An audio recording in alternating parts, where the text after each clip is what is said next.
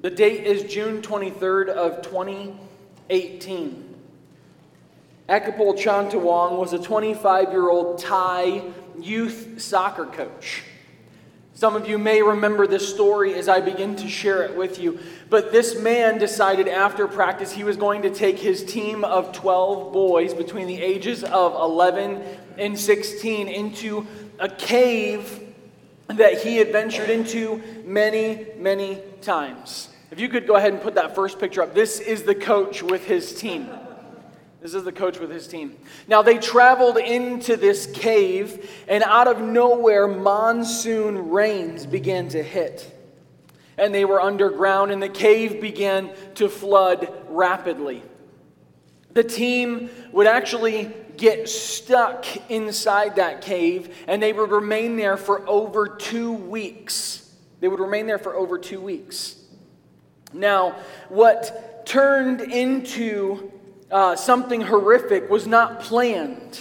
It was supposed to be an adventure into a cave that would be a quick adventure and then out to return the team to their parents.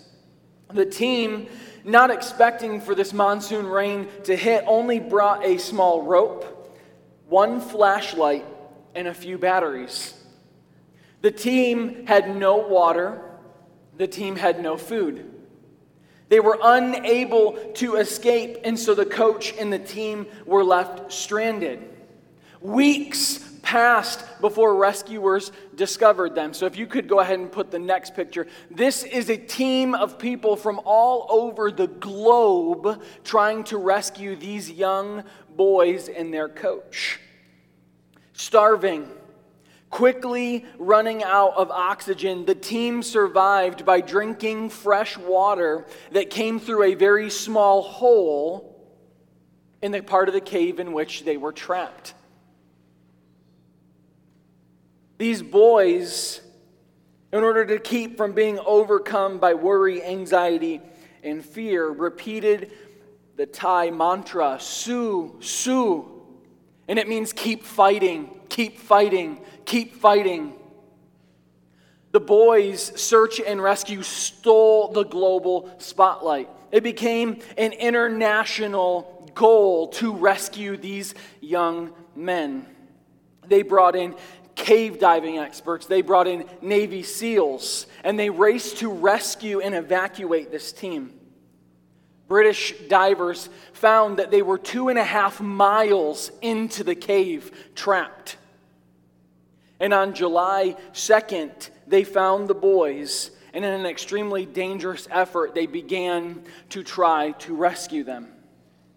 If you would show the last picture. Now, this picture right here is a picture of hope. All of the boys and the coach were rescued safely. They had lost tons of weight. But there were a few rescuers who lost their lives trying to get to these young men. Lost their lives. The rescue was complicated. It was risky. It was time-consuming. It was nerve-wracking. It was expensive. But I think I would speak for every person in this room and those viewing online. I think we would all agree that the rescue was necessary. Would you guys agree with that? The rescue was necessary.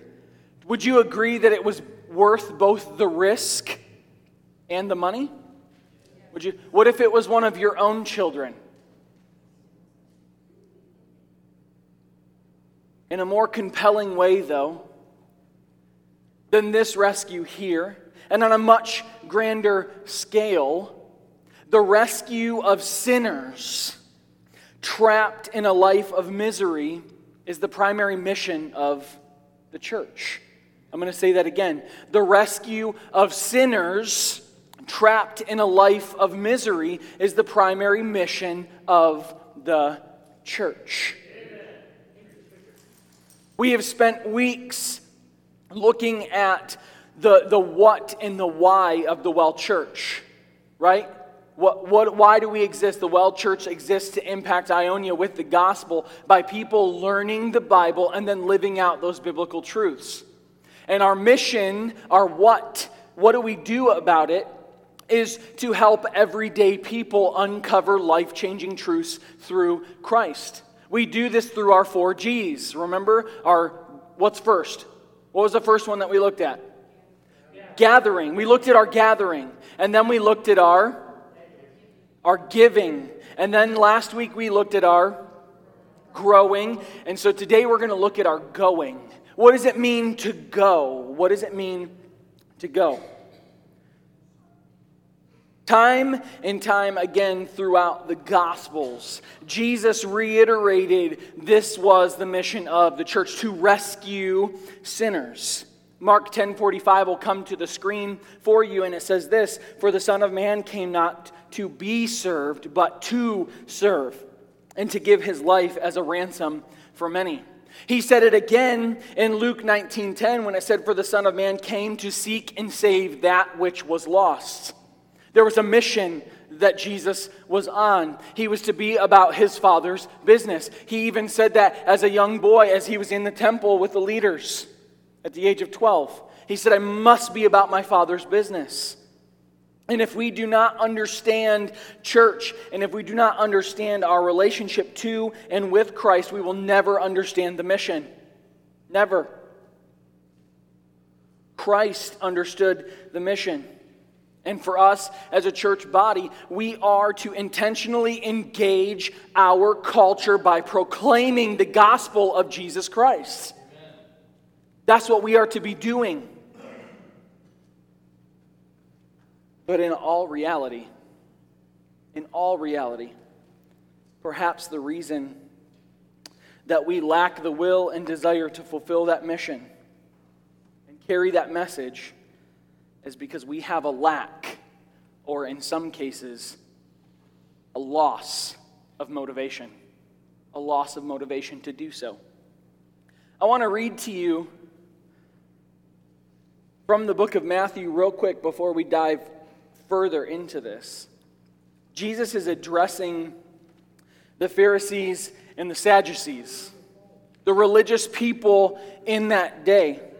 And when the Pharisees heard in chapter 22 of Matthew, but when the Pharisees heard, and you don't have to turn there, I'm just going to read. When the Pharisees heard that he had silenced the Sadducees, they gathered together, and one of them, a lawyer, asked him a question to test him. He says, "Teacher, which is the greatest commandment in the law?" And he said to him, "You shall love the Lord your God with all your heart, with all your soul, with all your mind.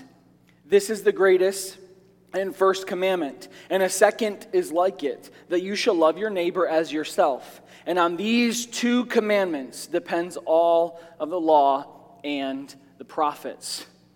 Jesus is trying to let the religious people know that love for God will always result in a love for other people.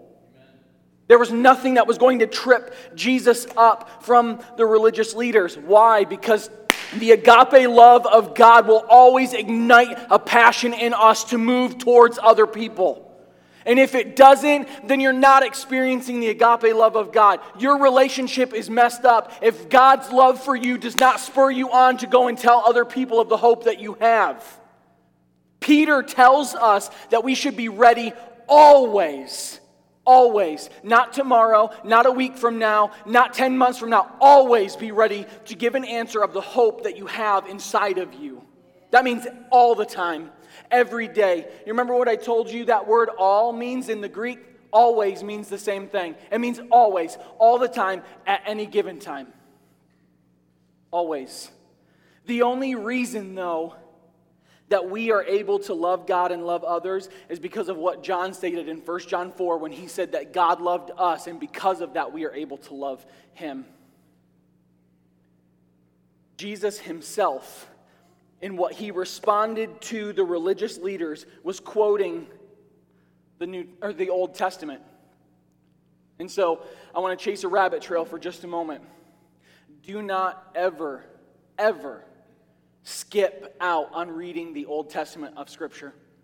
The entirety of the Bible is true. From Genesis to Revelation, every single piece, it's all interconnected, and you can see Christ and grace and mercy in every single chapter and every single verse. So don't ever negate the Old Testament. Do not follow preachers and pastors online or read their books that say that the Old Testament was for naught and that it was just a history lesson, because that's not true. The Old Testament is just as much as important. And if you go back and you study through the New Testament, most of the writers, all they did was speak from the Old Testament. That's what they did the whole time. And Jesus was speaking that very thing in Deuteronomy chapter 6.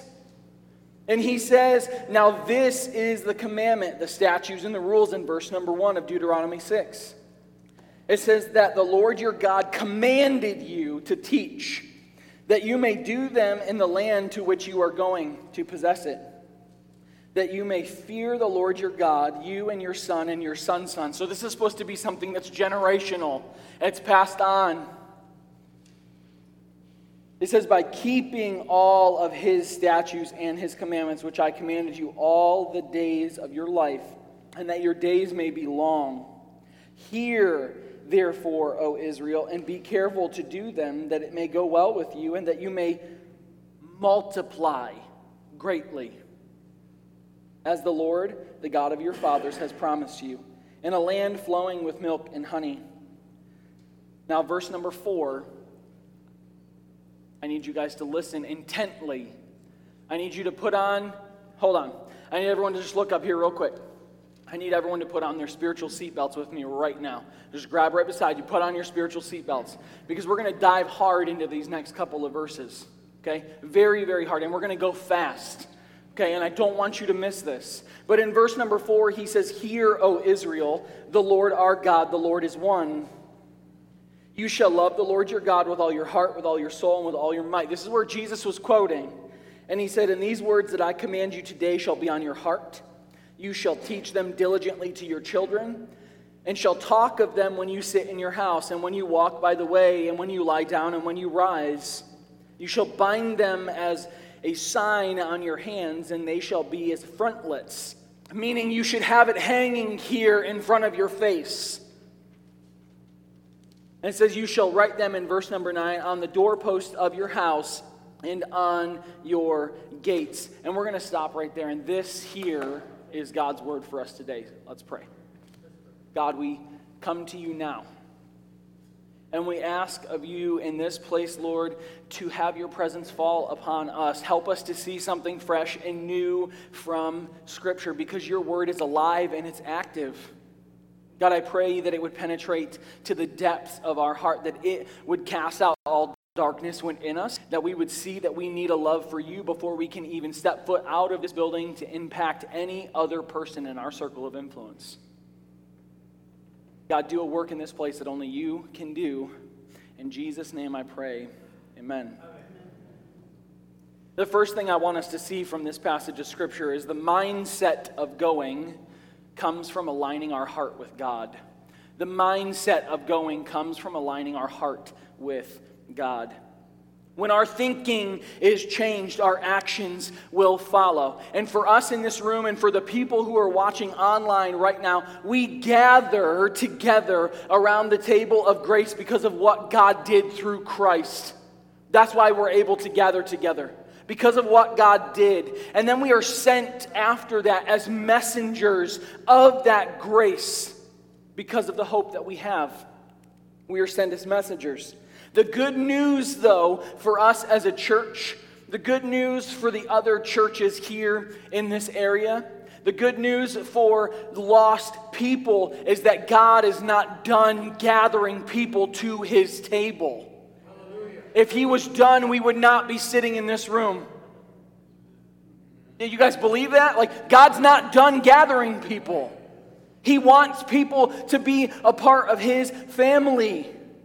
Jesus gave his life on the cross. We looked all throughout Passion Week. We looked at what he did, and he gave his life on the cross so that we could in turn live with that same mindset. To bring grace and hope and mercy to a lost and a dying people that are around us. And it has to start somewhere. I want you to go back to verse number 4. I want you to see the starting point. It says, "Hear, O Israel, the Lord our God, the Lord is one. You shall love the Lord your God with all your heart, with all your soul, and with all your might." I want you to etch those 2 verses into your memory. Tattoo them onto your heart. Never forget verse 4 and 5. Those 2 verses come from what Judaism calls the Shema. It is a prayer that is prayed 2 times a day, in the morning and in the evening. It's something that's repeated over and over and over again, and every single devout Jewish individual prays this prayer. It's why Jesus spoke it. It's what Jesus would have grown up doing because Jesus was Jewish. It's what the Pharisees and the Sadducees, all the religious people, would have known what the Shema was, and Jesus is using it against their unbelief in Him. He's using truth, something that they would have already known. And in the New Testament, Jesus is saying, they're asking Jesus, what is the greatest commandment? And He immediately goes and says the Shema. The Shema begins, though, and do not miss this, the Shema begins with an emphasis on hearing. On hearing. It says, "Hear, O Israel." It's saying this is important. Don't miss it. That's what it's saying to us. It's almost as if it's trying to get our attention in the most profound of ways. I remember when I was a child, and my mom or my dad, when they spoke my full name, when they said Joshua Sean Cahill, I knew I better listen to the next thing that came out of their mouth. I knew it. And that's what this is saying. Jesus is saying, hey, and then fill in your name. Listen to this. That's what Jesus, it's the Shema. Go back to it. That's the thing that you need. Romans 10, Paul himself put it this way, that faith comes by hearing and hearing by the word of God. Romans 10:17. It's saying this is it. Jesus in His earthly ministry often repeated the phrase, "He who has an ear, let him hear." There was emphasis on hearing what was spoken. And this is it. Hear. But then you see next, there's an affirmation of the Shema, of the profound statement that Christianity is a single God. That's it. There is nothing more. It's monotheistic, meaning there's only one God.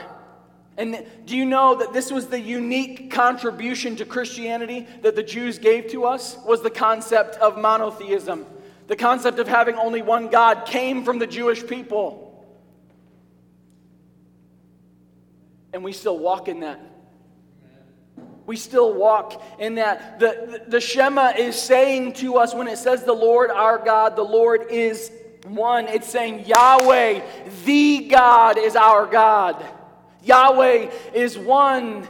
And in a world of idolatry in this day and age, the Israelites needed a reminder that He was the true and only God. And for us today, that has not changed. For us today, that has not changed. Amen? Amen. God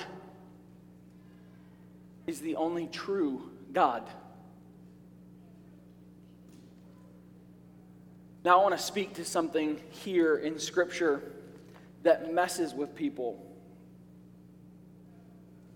Many people have a struggle and a difficulty with this portion of Scripture because of the violence that is found. The violence that we see through the first several books of the Bible, the Pentateuch.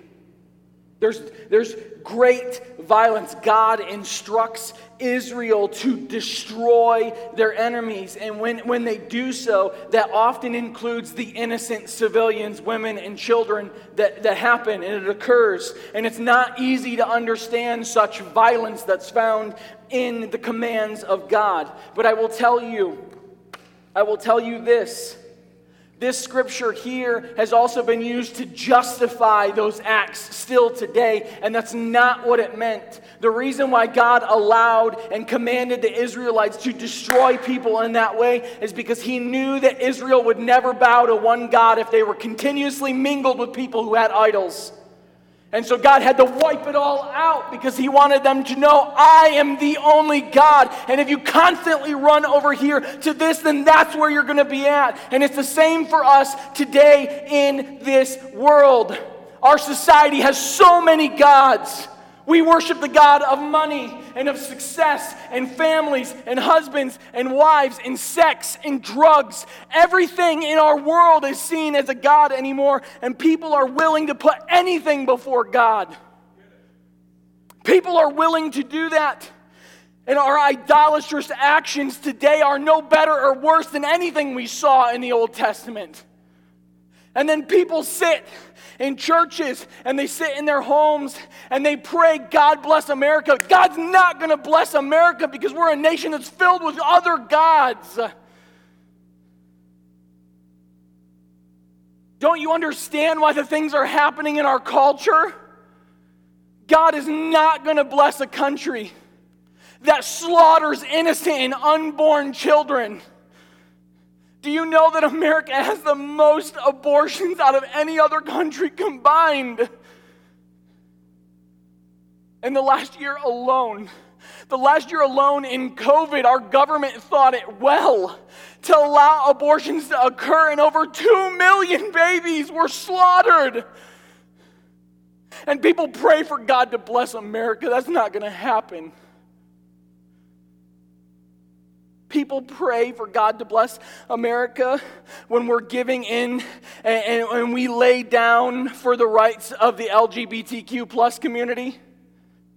God is not going to bless any nation that turns away from truth and tries to eliminate God from everything. And don't ever forget that, people. Christianity is hard. Christianity was never meant to be easy. We are meant to suffer. That's what Peter talks about, that Christians will suffer if they follow God. Why did Jesus himself say, the world hated me first, and if you follow me, it's going to hate you too?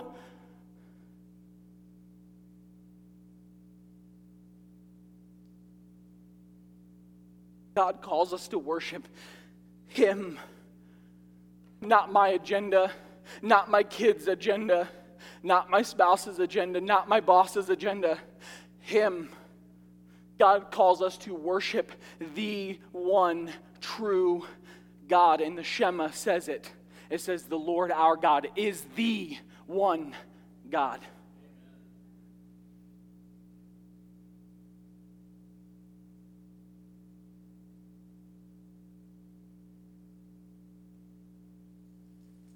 We are commanded to love God with all of our heart, our soul, and our might.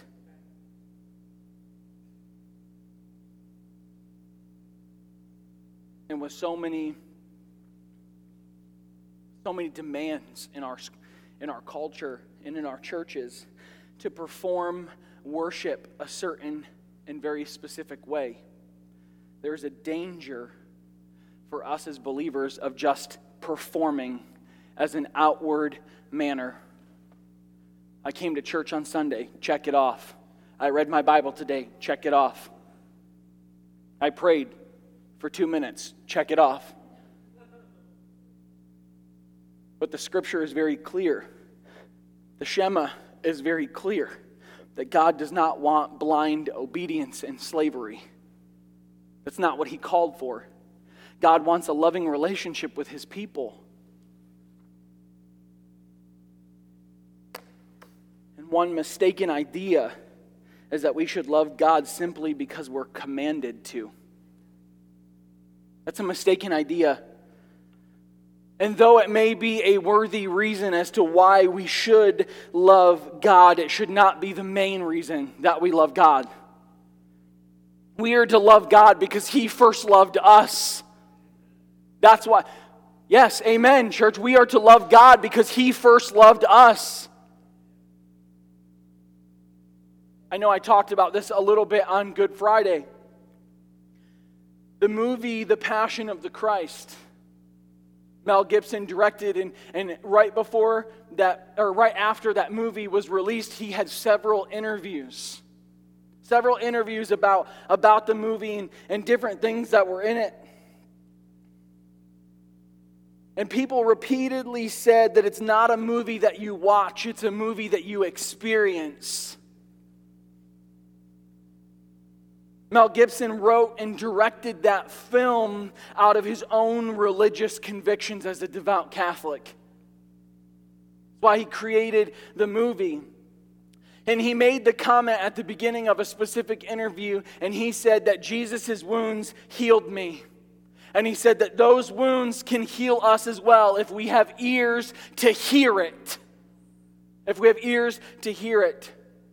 There were things that struck me about that movie, though. Things that came as responses. Do you know the man who played Jesus Christ was struck by lightning while he was hung on the cross? Things occurred from that specific movie. And partway into the interview, the interviewer said this: "Were you in the movie? Because I did not see you." And Mel Gibson replied and said, "Yes, I was. I was in that movie." And the interviewer was like, "Well, I did not see you. Where were you at?" And he said, "Well, it was my hands that nailed Jesus to the cross. It was my hands, and it was the hands of every sinner from beginning to end that nailed him there. It was not the Jewish people. It was our sin that placed Jesus on that cross." And until we can see the cross in that light, and we can finally understand the supreme act of God's love, we will never go and share the gospel with people. We will never share hope inside of the hope that we have inside of us until we understand the supreme act of Jesus dying on the cross for our sins. And so I can't stand before you and preach out of the book of Acts and tell you to go like the early church. And I can't stand before you and go to Matthew 28 and talk about the Great Commission until we have a love for God in order to go.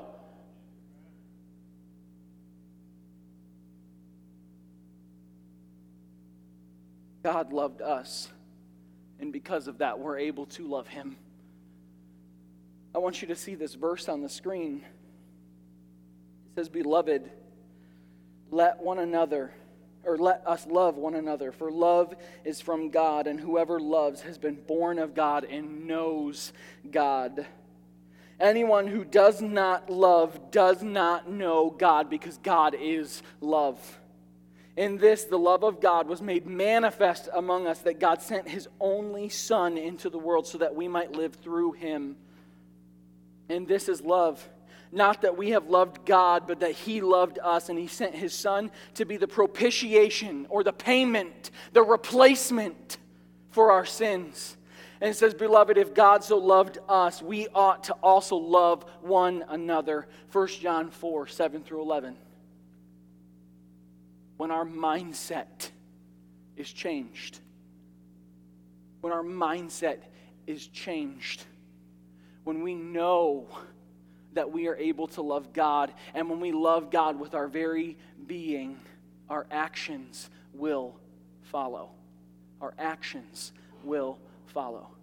And so I want us to see the second thing this morning is that the motivation to go comes from living out the greatest commandment. The motivation to go. I want us to see something here, though. Verse number 6 says, "And these words that I command you today shall be on your heart, and you shall teach them diligently to your children, and shall talk of them when you sit in your house, and when you walk by the wayside, and when you lie down, and when you rise. And you shall bind them as signs on your hand, and they shall be as frontlets between your eyes. You shall write them on the doorpost of your house and on your gates." Do you know this has always been a problem of men since the beginning of time? A divided heart. A divided heart. A man or a woman who is double-minded, set on their own earthly affections and trying to intermingle those with God's. That was the problem with the Israelites. It's still the problem today. Do you know that James 1:8 tells us that the double-minded man is unstable in all of his ways? Unstable. The first commandment is, you shall have no other God before me. That's why the love of the Lord with all the heart, the soul, and the might is the greatest commandment. David, the man after God's own heart, said, unite my heart to fear your name. Not my name, not my kingdom, not my wives, not my kids, but your name. People often try to fill the void of emptiness in their life, and they become even more empty when they do it. Because there's never meant to be there, except for to be filled by God. Doesn't it seem strange, though, that the God who is love has to plead and beg for ours? Man's love and ardor for God fades so easily. But God said, keep these words on your heart. Keep them on. We are to remember them whenever anything comes along to attract us. We're to remember God's word. It says to teach them diligently. Husbands and wives, let me ask you a question this morning. Do you get around the bed or around the table together as a husband and wife and sit and read God's word? Do you talk about biblical things when you're with your spouse? Do you pray together over God's word for you, for your marriage, for your children? Do you do that? Parents, do you sit down and teach your children to love God supremely? Do you do that? That's a struggle. But you have to answer that question, do you? Grandparents, what about your grandkids? Do you do that with your grandkids? The tragedy in Christianity is there are so many who are lost to the Lord, even in Christian homes. Just because you walked into this building today does not make you a Christian going to heaven. People are lost to the Lord. Why? Because the world has so many things that are vying for our love. And unless we constantly stress the importance of loving God above all, we are apt to sadly see people fall away and walk away and never get saved. When we do not love the Lord with all of our heart, soul, and might, and we don't share the hope that's inside of us, we're leading people to hell. Never forget that. When we do not live out God's word in its entirety, we're leading people to hell.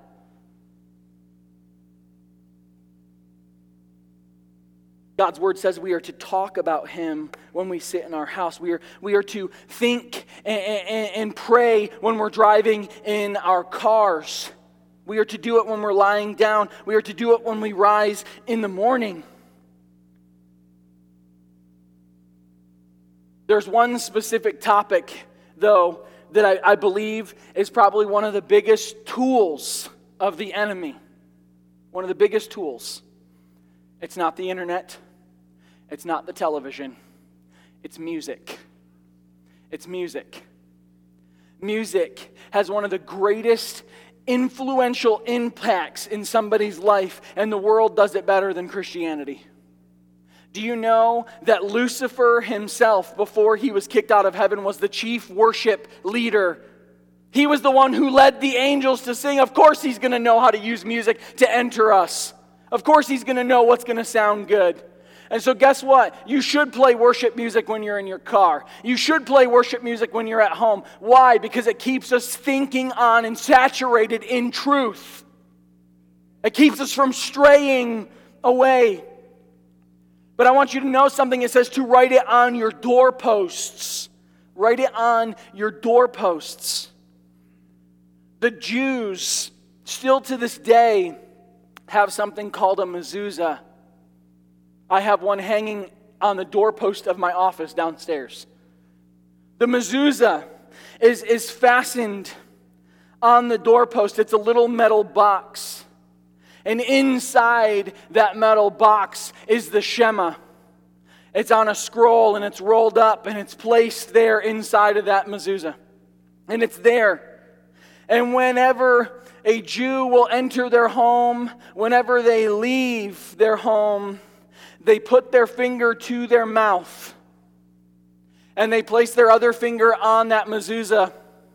And they will quote this. They will say, "I love your law, O God." They do it every time. Every time, like clockwork. As I'm coming and as I'm going. As I'm coming, as I'm going. I love your law, O Lord. Why? Why do they do it? Well, because they want to refocus on God before they do anything. Before they do anything at all. They're coming back to Scripture. They're coming back to truth. They're coming back to renew their mind and making sure that it stayed on God's truth. Why do you think Paul told us in Romans chapter 12 that we are not to be conformed to the world, but be transformed by the renewing of our mind? Not so that it would just be renewed, but it said we would then be able to know the good and perfect and acceptable will of God. The Shema was to remind them of truth. We only way to love God and love others is by meditating on God's truth. You can't do it by your TV screens or your cell phones or your groups where you go and hang out. You can't do it from a restaurant. The only way to love God and love other people is by staying my mind on God's truth. That's it. We will never go to our families. We will never go to our friends or our coworkers or our neighbors unless we have stayed our mind on absolute truth. Absolute truth. And the only absolute truth that we have is right here in the Word of God. There's no news station. There's no president. There's no governor. There's no magazine, no book that is absolute truth. This here is absolute truth. And until our mind is stayed on that truth. John 15 tells us that we are to abide in the vine. When we abide in Christ, we are sanctified. And when sanctification occurs in our life, we go. We go. Why? Because when we hide God's word, don't forget this. When we hide God's word in our heart, we will not want to sin against him. As the writer of Psalm 119 said, "Thy word have I hid in my heart that I would not sin against you."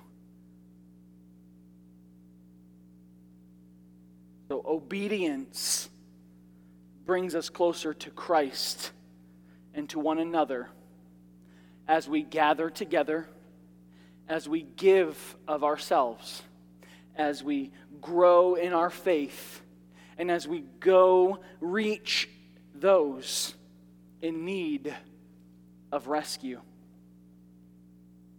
So the question I want to leave us with this morning is this. Where do you need to grow in your love for God? Not in your love for others, because that will come. But where do you need to grow in your love for God? You need to answer that question. I cannot. I can help you. I can show you truth. But only you can answer that question. I can't force you to go to heaven with me. I wish I could. I wish I could drag you kicking and screaming. But I can't. I can just speak the hard truth, right? What did I say a couple weeks ago? Strong preaching does not create hard people. It creates soft and pliable people.